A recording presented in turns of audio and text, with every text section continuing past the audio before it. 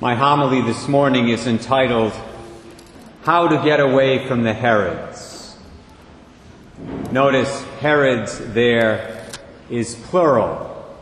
It's plural because there are a lot of them around these days.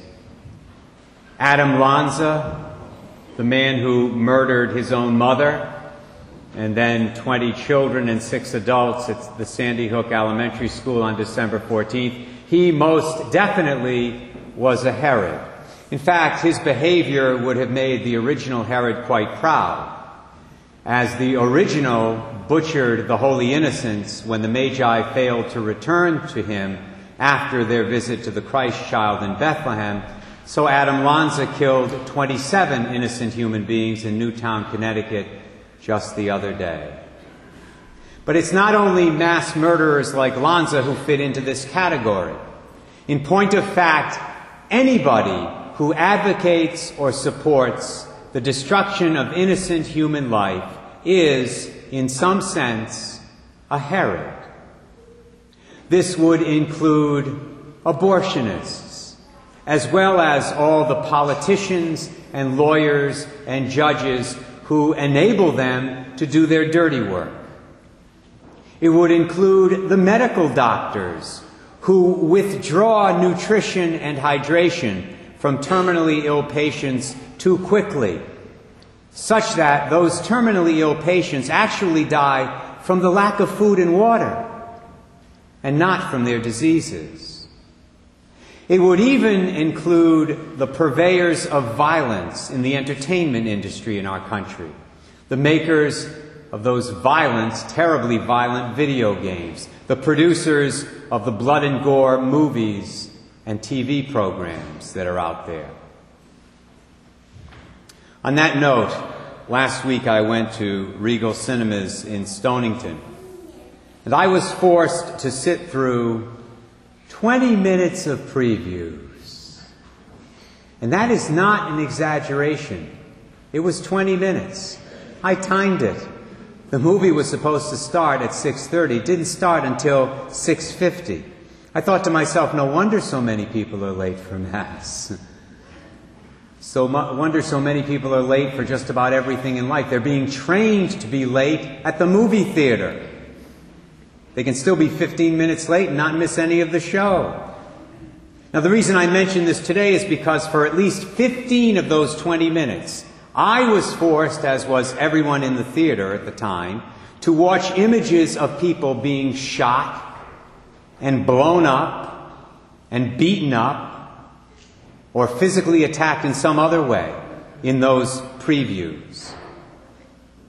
Now, please don't tell me that that kind of entertainment has absolutely no effect on the daily conduct of people in our society. It most certainly does. If nothing else, it creates an atmosphere of violence.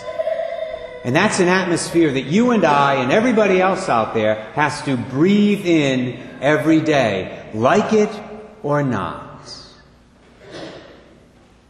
Herod, of course, the original Herod, would absolutely love it. After all, he was a man who murdered not only the holy innocents, he murdered lots of other people, including, believe it or not, members of his own family. That's why Caesar Augustus, the Roman emperor, reportedly once said that it was safer to be Herod's pig than it was to be Herod's son. He was probably right, sad to say. Herod's whole life as a ruler was lived in an atmosphere of almost incessant violence, which seems to be where we are headed in our country, at least as of late. The challenge we face as Catholic Christians in 2013 is to create a new atmosphere, a different culture, a different environment, an atmosphere, an environment, a culture of life, whereby we, first of all, decrease the number of Herods who are around, and then minimize the negative influence of the ones who continue to live among us. That, incidentally, is what I mean by getting away from the Herods. Because we live in a fallen world, there will always be some Herods that we have to contend with. That's the bad news. That's just reality. That's the way it is. But the good news is it is possible to decrease their number and minimize the negative influence of the ones who remain with us. In that sense, at least, it is possible to get away from them.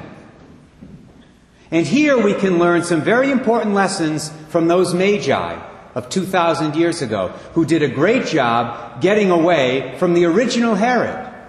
We heard about that in today's Gospel. Herod wanted the Magi to return to him after they visited the newborn King of the Jews.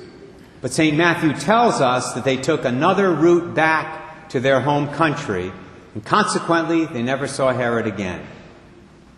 Now, if you read the story carefully, you see that there were reasons why this was the case, reasons why they ended up staying away from this evil, diabolical man, this violent man. I'll mention a few of the more important ones in this homily because they all apply to what we're dealing with today in our world. First of all, these Magi followed the right light, and they heeded God's warning to them. I hope we all realize if the Magi had followed another star, any other star in the heavens, they would not have met Jesus Christ in Bethlehem. They would have ended up somewhere else, and perhaps eventually back in Herod's clutches. But they did follow the right star, and they heeded the warning that God gave them, and so they stayed away from the evil king. As it says in the last line of today's Gospel passage, God warned them in a dream not to return to Herod, and so they departed for their own country by another way. As Catholic Christians, we are blessed. We are so blessed to have the light with us. The light of the fullness of the gospel of Jesus Christ. The light of the fullness of God's revealed truth to humanity. We have that light to guide us through the minefields of this life and to help us get away from the majority of the Herods out there. But I ask you, how many Catholics really follow that light? In other words, how many Catholics know and understand and embrace the teaching of the Catholic Church on doctrinal and moral matters? If you believe the polls out there that they love to quote in the secular media, not enough do. And how many Catholics heed the warnings that God gives to them through people like the Holy Father? Warnings against the materialism and hedonism and secularism of the world. Once again, if you believe the news polls, not enough do. Is it any wonder that there are so many Herods around in our modern American society? These Magi also bent their knees, so to speak, to the Savior. Actually, the Bible says they did more than get on their knees. They actually prostrated themselves. They fell on their faces before the Christ child. That action was a sign. It was a sign of their total submission to the Lordship of Jesus Christ. If we want to get away from the Herods in our culture right now, in our modern world, we have to do the same thing. In fact, the further we distance ourselves from God and from our Savior Jesus Christ and His teachings, the more lawless we become. We have the choice to kick God out, to kick His moral law out of our society. But if we do that, and we are doing it, as we all know, the Herods come in, and they very quickly fill the vacuum. Somebody sent me an email the other day that makes this very point. Many of you, I'm sure, have seen it. The email contains a photograph. It's a photograph of a T-shirt. And on the T-shirt are the following words. Dear God, why do you allow so much violence in our schools? Signed, a concerned student. Dear concerned student, I'm not allowed in your schools. Signed, God. But unfortunately, sometimes the Herods are allowed in. Herods of one kind or another. And that's why this final point is so crucial. To get away from the Herods, we also have to give what we can give. Just like the Magi 2,000 years ago gave what they were able to give, namely their gifts of gold and frankincense and myrrh. I'll give you a perfect example of what I mean by this. One of the reasons that abortion became legal in this country 40 years ago this month, one of the reasons for that happening was because in the late 1960s and early 1970s, many pro-life doctors and nurses, lawyers and judges, pro-life Catholic doctors, nurses, lawyers, judges, and university professors did not give what they should have given. You see, they failed to give a clear, intelligent, public defense of innocent human life in the womb. They were pro-life in their hearts. But to a great extent, they were silent. That's all. They were just silent. And what happened? The Herods got what they wanted in the Roe v. Wade decision in January 1973. Please hear this, my brothers and sisters. The Herods win. They win if we fail to give. They win if we fail to give instruction and guidance to our children on moral matters. They win if we fail to give support to people and to organizations that promote respect for innocent human life, and that includes political support. They win if we fail to give witness by our pro-life words and actions at school, at work, among our friends.